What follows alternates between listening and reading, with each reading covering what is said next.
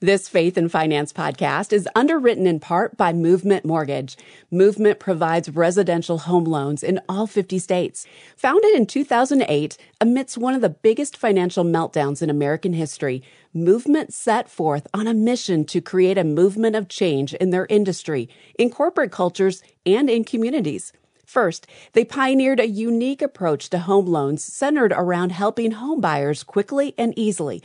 Then they created a model so that a portion of their profit creates a long-term positive impact in communities, both close to home and around the globe, through the Movement Foundation and Movement Schools.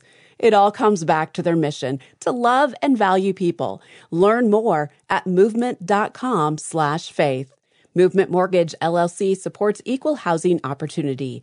NMLS number 39179. For licensing information, please visit nmlsconsumeraccess.org.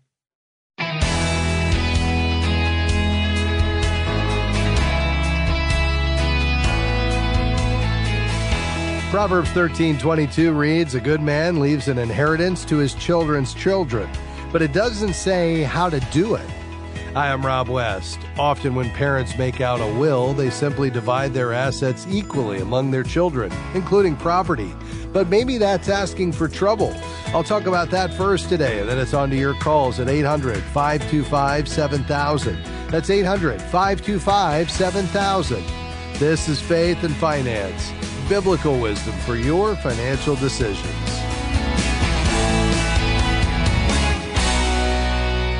Well, one of the most common sentences included in a will is this: "My estate will be divided equally among my children."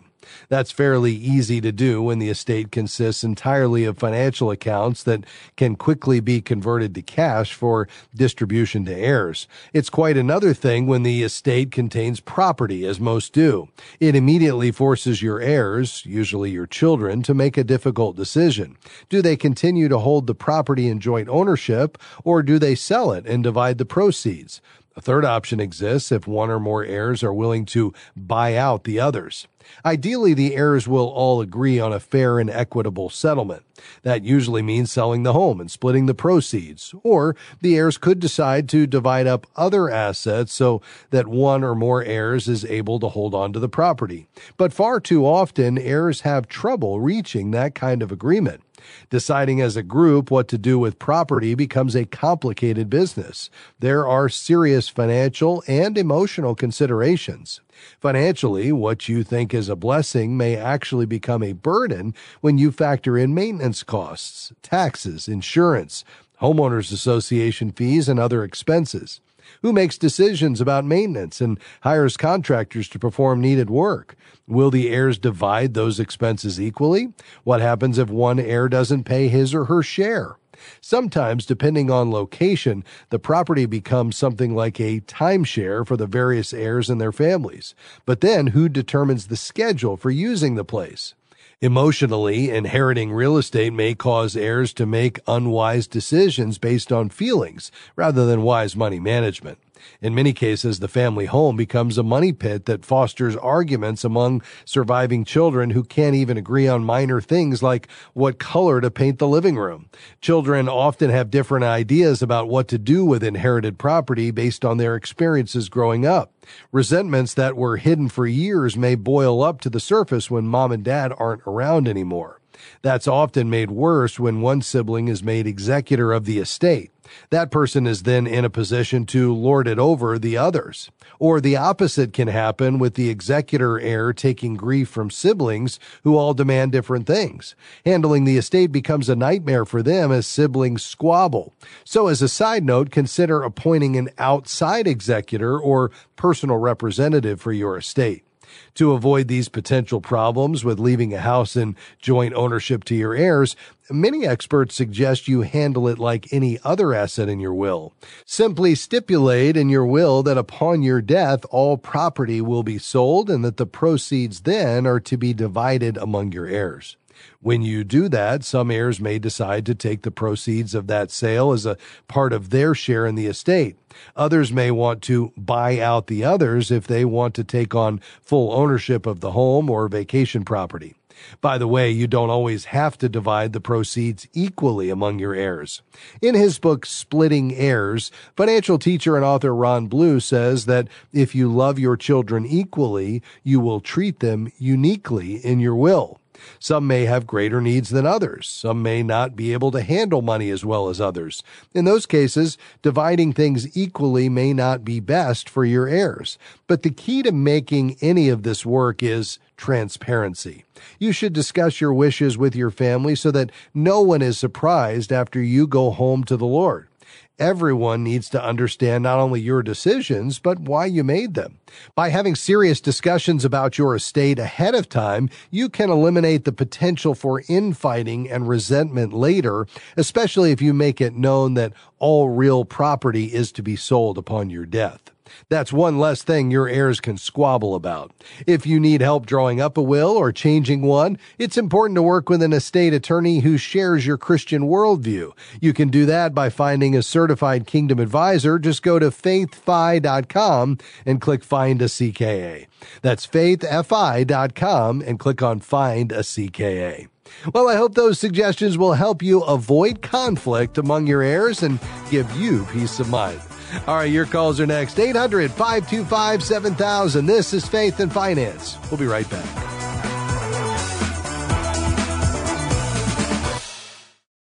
My name is Kent, and I'm a member of Christian Healthcare Ministries. I have a friend who actually has great insurance, and she recently had a life-threatening experience, and she was laying in the hospital bed afraid, not afraid for her life, but afraid of what her insurance would or would not cover. And as a CHM member, I can honestly say I just never have that fear. I can't tell you the peace of mind that provides. Learn more about Christian Healthcare Ministries' biblical cost sharing at chministries.org. Every day, FaithFi is working to meet people right where they are. Through our national radio program, app, and website, we're helping people put their faith in God and not in money and possessions. And we're encouraging and equipping Christians to have a passionate pursuit for sacrificially living and giving the money entrusted to them. If you believe in and have benefited from FaithFi, would you consider becoming a monthly FaithFi patron?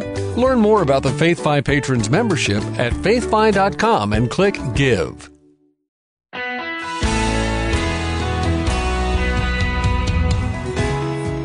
Welcome back to Faith and Finance. I'm Rob West.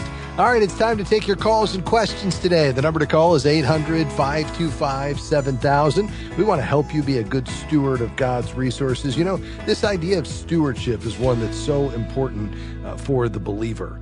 My friend Ken Boa, the author and teacher, talks about this idea, and he says, you know, we have key areas of stewardship that we all are responsible for. We all have to steward time, talent, treasure, truth, and relationships. The question is, how are we found faithful in that, specifically in this area of financial stewardship, God's treasure? Well, we want to help you do that here on this program. We'd love for you to give us a call with your questions and comments today, 800-525-7000. Let's head to the phones. We're going to begin in York, PA. Hi, Carl. Thanks for calling. Go ahead. Yes, I was calling about, I had a 403B fund that school I worked for, and I retired 8 years ago, and I never did anything with the money. I just left it in that fund, but it hasn't grown any and done anything, and I was wondering, you know, could you suggest something to do with it, or an advisor of some kind? I know very little about, you know, investing or finances outside of the school. Yes. Very good. So give me just a little bit of an overview of your situation. You said you are fully retired currently? Yes. Okay. And what is your age? 74. Okay. And what are you living on right now, Carl? Social Security alone, or do you have other income sources? Social Security and other sources. Okay. Pension. And what are a pension? Okay. And would the combination of your pension and your Social Security cover your bills and even allow you to have a little left over each month? Yes. Okay, great. So really this asset would be, surplus that you don't need right now, but perhaps you would need it down the road. Do you have any reason to believe or anything earmarked that you would need to use this money for, or is it just for the unexpected, perhaps an increase in, long-term care or something like that down the road? Yeah, possibly. Mostly I was hoping I could just leave it to my kids. Yeah, okay, very good. Yeah, that was going to be my next question. How much is in this account roughly? Yeah, it's $119,000. Okay. And do you have any other retirement assets like this, or would this be the only one? Yeah, I have other ones besides that, yeah. Okay. And are those invested, or what are they currently in? Yeah, they're one's an annuity where I get money from it every month for forever. As long as I live. Okay. And sure. And the other is savings. Okay, very good. And how many months worth of savings do you think you have liquid right now? Months-wise, I don't know, about six years or so. Okay, great. Yeah, so you're in good shape. Well, I think that's the key, and that's helpful. Thank you for giving me that background. Is you're in a great spot here, Carl, because your expenses are covered. You've got a guaranteed income stream that's going to last the rest of your life between the pension, the Social Security, and the annuitized payments coming to you each month. And then you've got plenty of reserves. It sounds like you have 6 years, if I heard you correctly, worth of expenses in a liquid savings or reserve account. And then on top of that, you've got this roughly $120,000 in a 403B. And you're thinking, probably don't need that based on everything I know today. But if I did, it's there. I want to grow it modestly for the future. Don't want to take unnecessary risk. But at the same time, even at 74, you can still have a long time horizon for this money. Because, if the Lord tarries and you're in good health, you might not pass this on to your heirs and for 20 years, which means that we can really take a long-term perspective. Now, that doesn't mean we throw caution to the wind and get unnecessarily aggressive, but at the same time, to outpace inflation and grow this over time, especially given that you plan to pass it on, I like the idea of you having an allocation to stocks. And so what I'd probably do is roll it out to an IRA. That would not be a taxable event, gets it out of the 401k where there's a limited investment universe.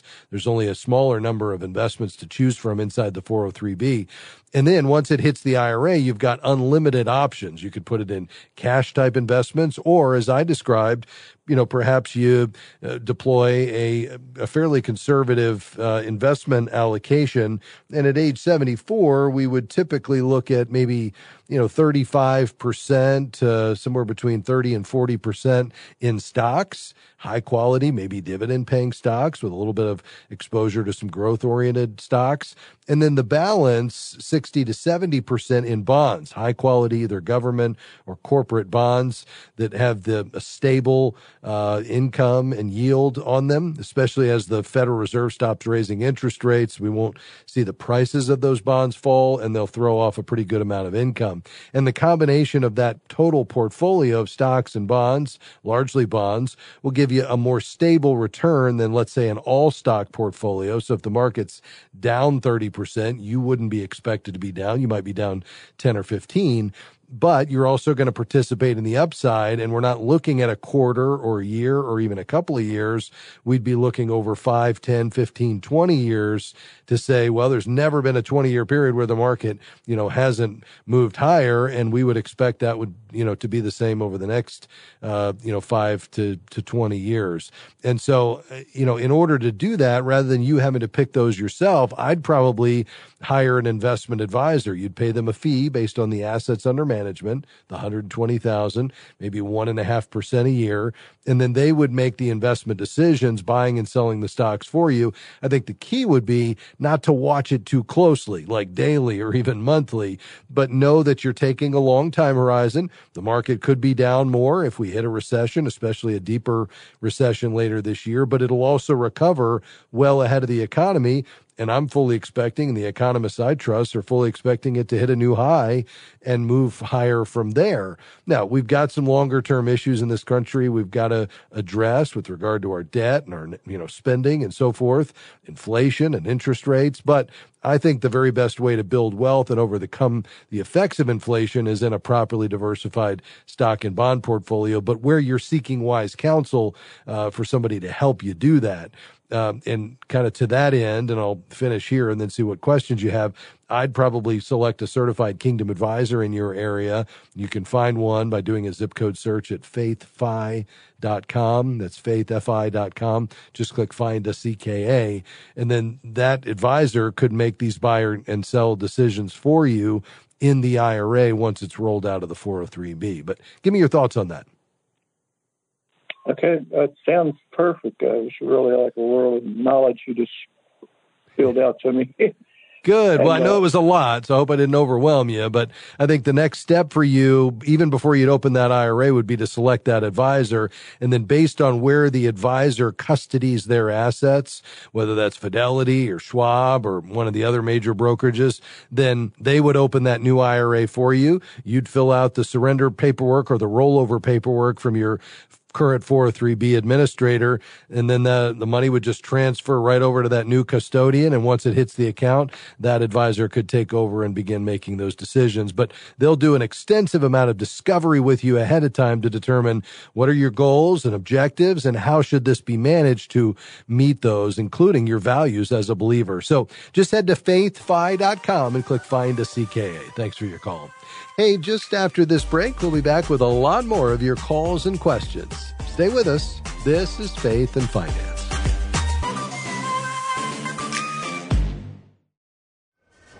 Hey, Greg, I need some advice. Oh, what's up? I'm really struggling with finding ways to cut back. With costs going up, especially in healthcare, what do you guys do? We use CHM, Christian Healthcare Ministries. It's a health cost sharing ministry that's been sharing members' eligible medical bills for over 40 years. Sure helped us stick to our budget. Here's the website, chministries.org. chministries.org. We are grateful for support from Sound Mind Investing in the Faith and Finance program. If you have money in a retirement account or just a general investing account, you know the stock market can sometimes seem like a roller coaster. But it is possible to enjoy both profit and peace of mind in investing, no matter what's happening in the market. You can see a short video webinar on that topic at soundmindinvesting.org. Since 1990, Sound Mind Investing has sought to offer financial wisdom for living well. soundmindinvesting.org. Welcome back. This is Faith and Finance. I'm Rob West. We're taking your calls today, 800-525-7000. That's 800-525-7000. By the way, you don't have to call. Just send an email. AskRob@faithfi.com. That's AskRob@faith, the letters FI.com. Let's head to Ohio. Hi, Linda. Thanks for calling. Go ahead. Hi, thank you.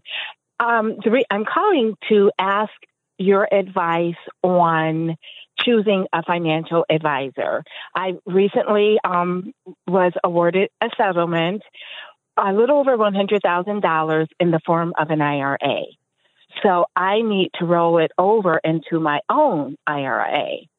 And I am going to interview at least 3 different advisors, maybe someone from Kingdom Advisors, that list, maybe someone from Charles Schwab or Fidelity. I've heard you mention all of those investment firms on your show. And I want to make sure I'm selecting someone who will be very beneficial to me. And I'd like to have a list of questions to ask to help me make the decision on who to work with. Yeah, very good. Well, so a couple of thoughts. Let me just clarify. So Kingdom Advisors doesn't have financial advisors that are employed by the organization. It's a 501c3 nonprofit that trains financial advisors to integrate a biblical worldview, but also issues a designation. So what you hear us talking about on this program is the designation we trust is Certified Kingdom Advisor, which is really the seal of approval that Kingdom Advisors extends to those professionals that have met high standards. So they're at all kinds of firms across the industry and big wirehouses like Merrill Lynch or, UBS or, Morgan Stanley, or independent firms, that just have their name on the door that might use Fidelity or Schwab, and everything in between. They've just earned the designation, which means they've been trained to bring biblically wise financial advice with a university-based course. They've met ethics requirements, experience requirements, pastor references, client references, a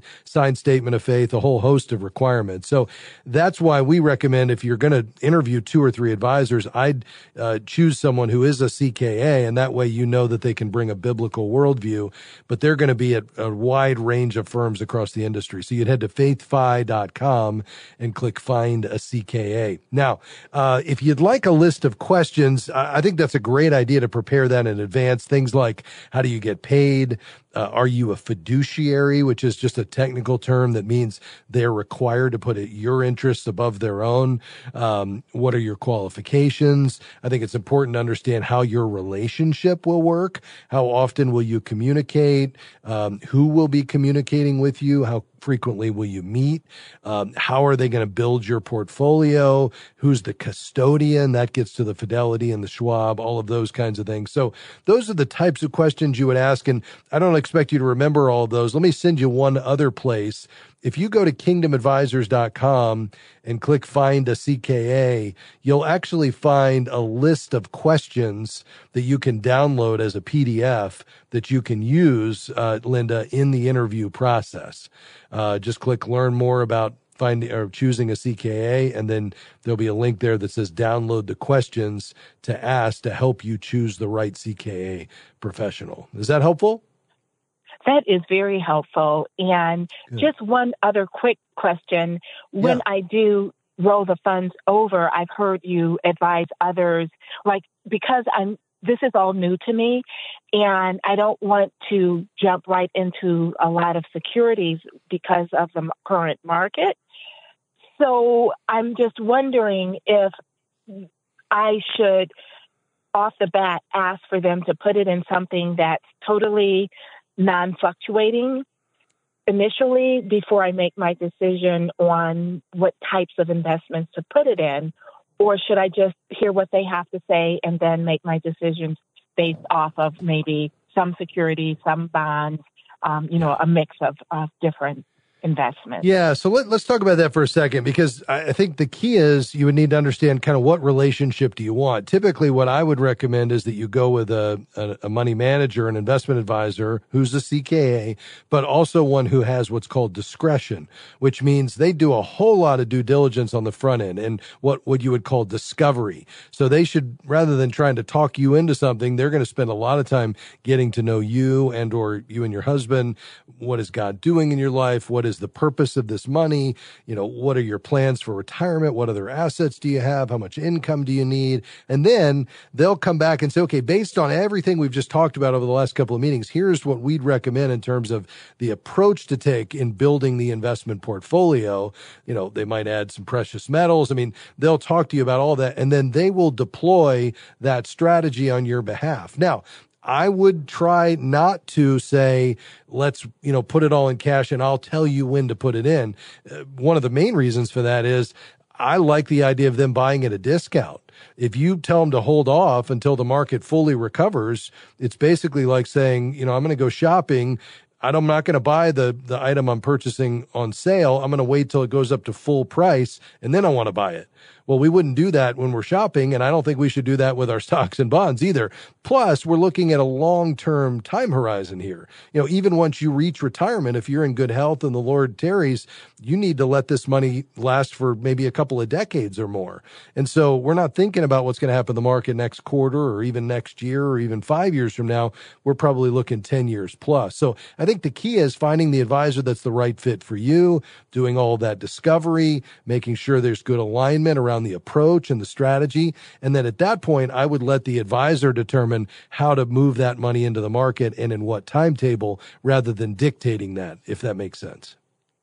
It makes a lot of sense, and this is very helpful because it's been a little, I've been apprehensive about making this decision. So those are a lot of really good guidelines. Thank you so much. You're very welcome. So kingdomadvisors.com, just click find a CKA. And the reason I'm sending you there is not only can you search for a CKA, but you'll also be able to get the questions to ask.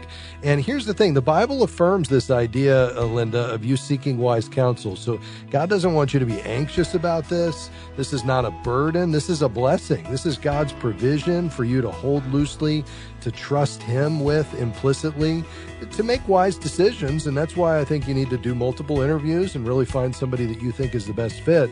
But then at that point, at the end of the day, we're trusting the Lord, not these accounts for your future. He is your provider.